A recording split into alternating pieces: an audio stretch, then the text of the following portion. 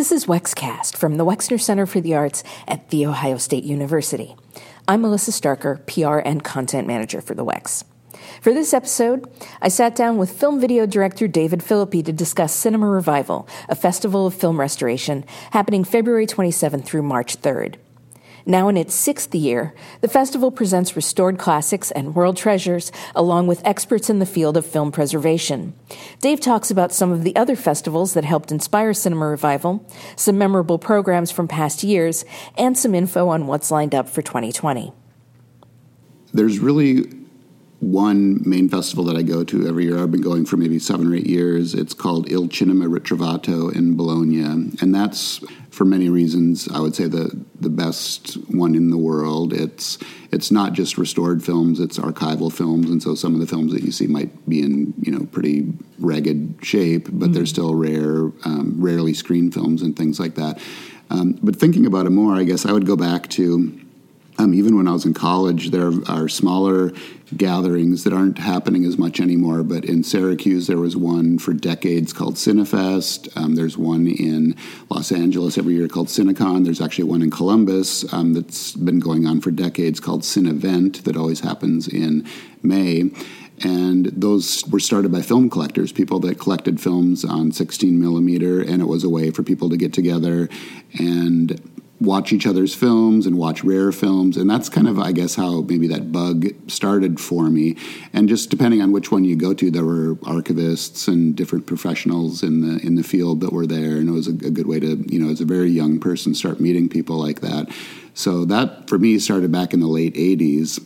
Of course, going to Bologna is a more recent thing, but other festivals, there's a great silent film festival in San Francisco every year, and I've been to that a number of times. And again, it's archivists come and different professionals in the field, and I've been to something in Los Angeles called The Real Thing, which is held at the Academy every year, and that is really aimed at people that are directly involved in film restoration and preservation, like real professionals in the field. And I go to it just because I find it really interesting. And some of the presentations could be, things that are only of interest to people in the field, like, the best way to store data or something like that, the best way to structure a database but then some of the presentations are exactly what I'm interested in and actually are things that I've brought to the Wexner Center, where maybe someone who works at an archive or at one of the studios or at a company like John Polito at Audio Mechanics often does presentations about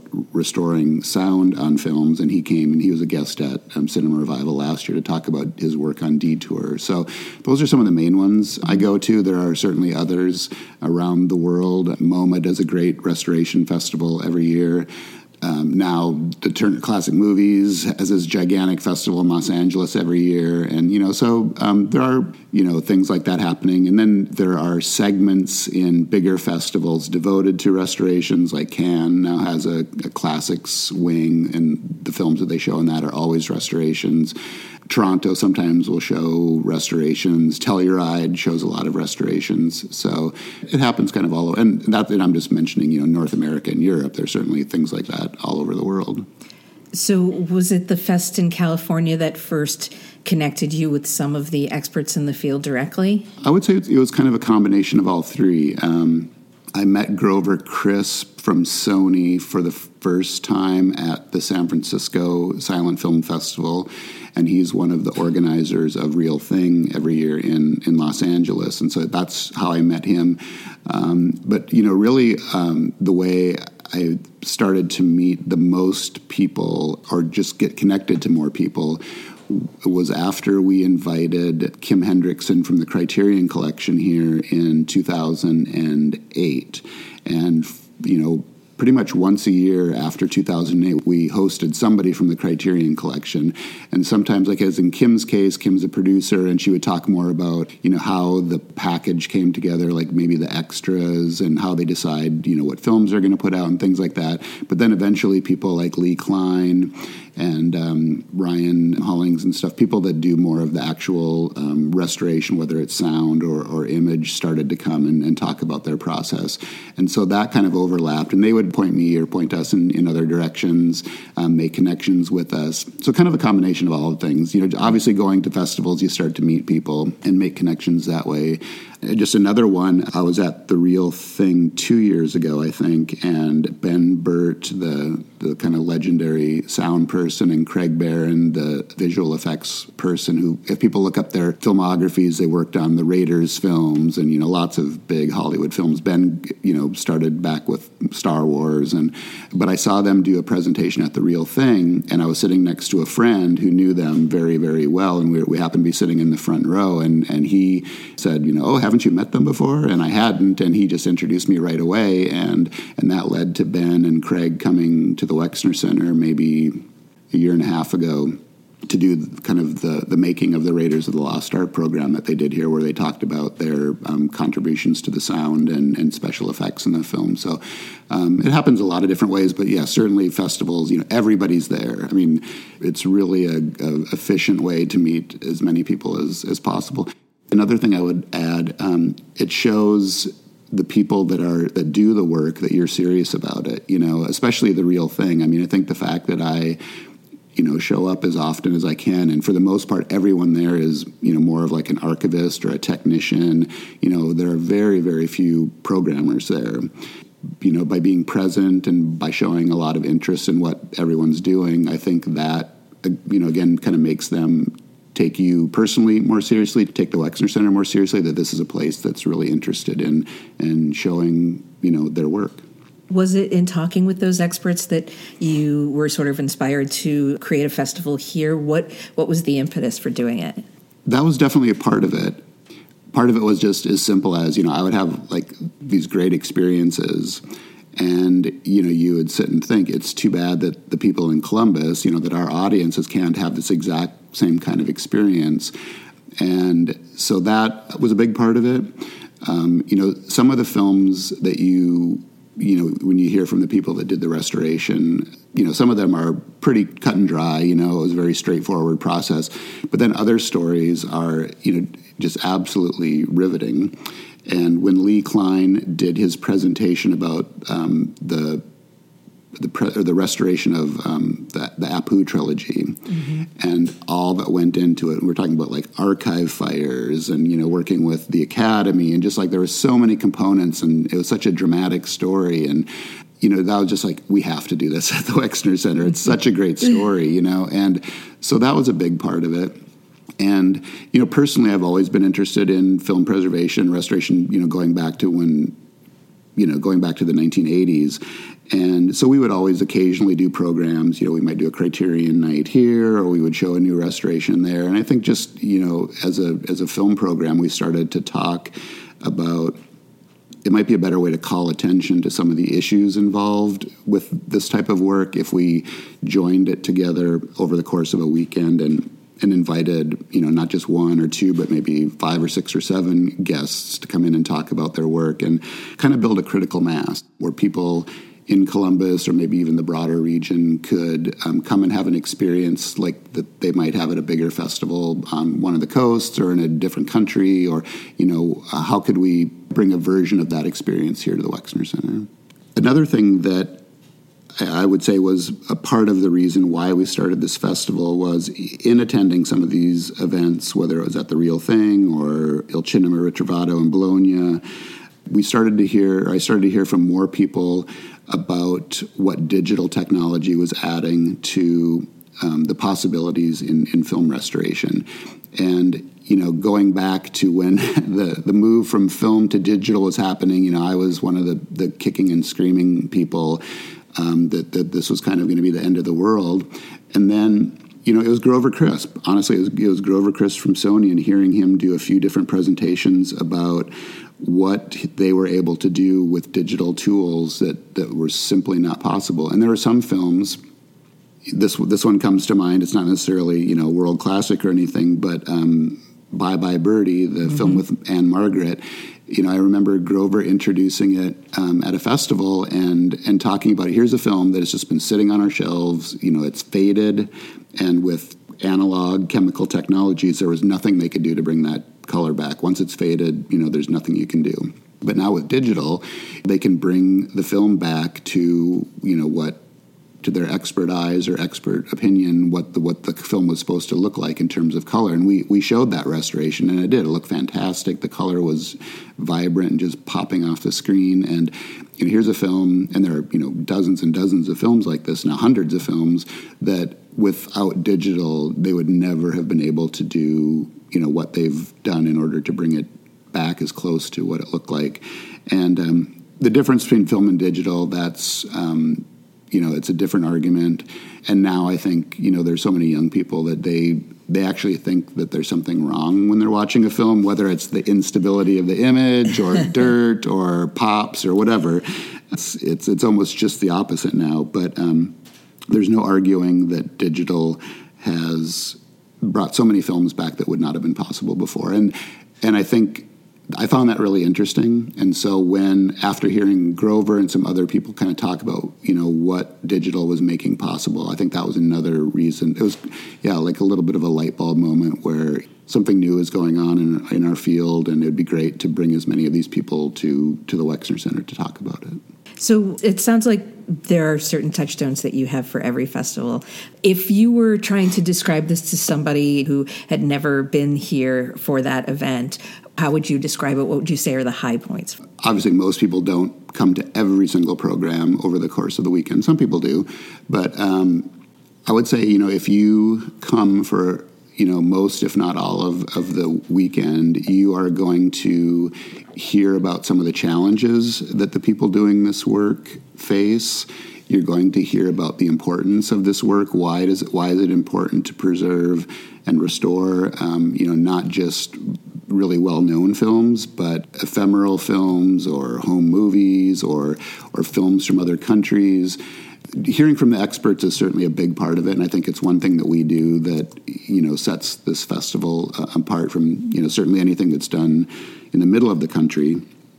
But seeing the films is a big deal, too, of course. And, one of the films that we're showing this year is John Huston's Moulin Rouge. And it's a film that a lot of people have probably seen, but it really hasn't looked like it looks now after this restoration, probably since it came out. And to see Huston's treatment of color and atmosphere in the film, and now the care that went into doing the restoration, it's kind of an unbelievable experience. And to see it obviously big, instead of watching at home on your TV or device, it's just an experience in and of itself. And so I would say all of those things. And also I would say another important part is, in some cases, some of these restorations can really change film history.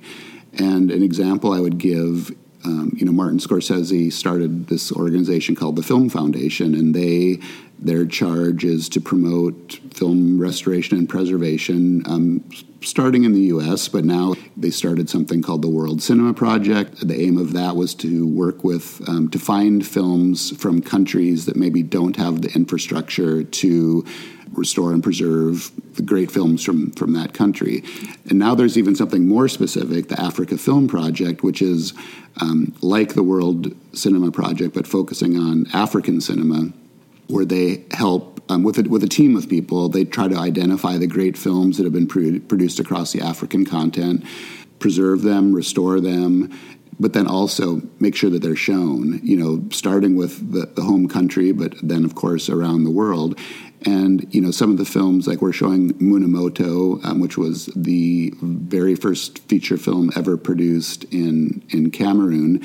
And if people don't have a chance to see the film, how can you, include it in any assessment of world cinema, anything? And so I think just the mere fact of restoring some of these films and bringing them to light again and calling attention to them can have all kinds of ripple effects. Well, I have to say that one of the things that I think is really terrific about Cinema Revival is that diversity of programming. That, if somebody who's not familiar with this kind of work thinks about the sort of films that might be restored, they probably have a much narrower view than what is actually being done in the field. And I was wondering if you could talk about maybe a couple of highlights for this year. I definitely think that's the case with this year's program, too. Definitely. And of course, as you just mentioned, that's probably, our number one concern when we put the weekend together is to make sure that there's a diversity of offerings. And, we don't want to just show restored Hollywood films or, well-known films by well-known directors and things like that. And in fact, the programs I tend to find the most interesting are the oddball things. We've shown Dan Streibel was here a couple of years ago to do a program of home movies. Jeff Lambert was here from the National Film Preservation Board to show kind of a eclectic program of films that they've had a hand in restoring over the years. And this year, well, number one, we are doing a program of home movies from the Academy Film Archive. And of course, that's probably a little bit more glitzy than some other programs, but they're literally home movies. They're stars like Carole Lombard, and some of these won't be as familiar to everybody, but Carole Lombard, Fred McMurray, Hedy Lamarr, Cary Grant. Actually, a lot of the films came from Douglas Fairbanks Jr., his collection, and I had to get his widow's permission to show some of the films that we're going to be including.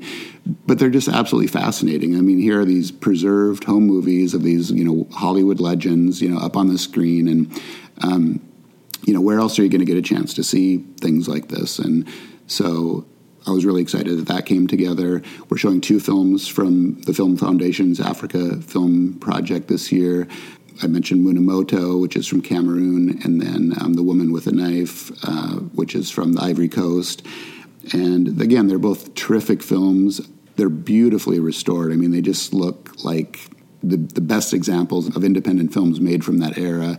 And they're terrific films. And, I'm guessing most people haven't seen them and probably haven't even had a chance to see them. And again, it's just an opportunity to have it front and center, like that these countries have film traditions that we don't know anything about. And again, it's, over the course of 2 days, you get to see 2 films from this initiative. And Margaret Bodie, who's the executive director of the Film Foundation, will be here this second night to introduce Minamoto. Cool. Another highlight that I'm excited about this year, on Saturday afternoon of the festival, February 29th, we're going to be doing a restoration roundtable. And so it'll be Sean Belston, who has been to the festival numerous times in the past. Now he's at Disney, after Disney took over Fox. Margaret Bodie from the Film Foundation, Grover Crisp from Sony, and Mike Pogorzelski from the Academy Film Archive will be here to have a roundtable discussion about film restoration, but more specifically, how these entities work together. So with Disney and Sony, of course, you have 2 studios, 2 commercial film studios. With the Film Foundation, you have an entity that kind of serves as a catalyst to bring different resources and assets and people together to restore films. And then with the Academy Film Archive, it's a nonprofit archive, and frequently to complete the restoration of these films, different entities have to work together, and sometimes it's really extreme. Archives all over the world working together to find the best elements to bring a film together. But it'll be a great opportunity to hear from 4 experts and from different corners of the restoration and archive world to talk about some of the projects that they've worked on together, including one of the films that we're going to be showing that weekend, Jacques Tourneur's Way of the Gaucho, which was a project between the Film Foundation and Fox, now Disney. And a number of other films that we'll be showing. So that should be an exciting afternoon. Well, definitely looking forward to this year's edition of Cinema Revival.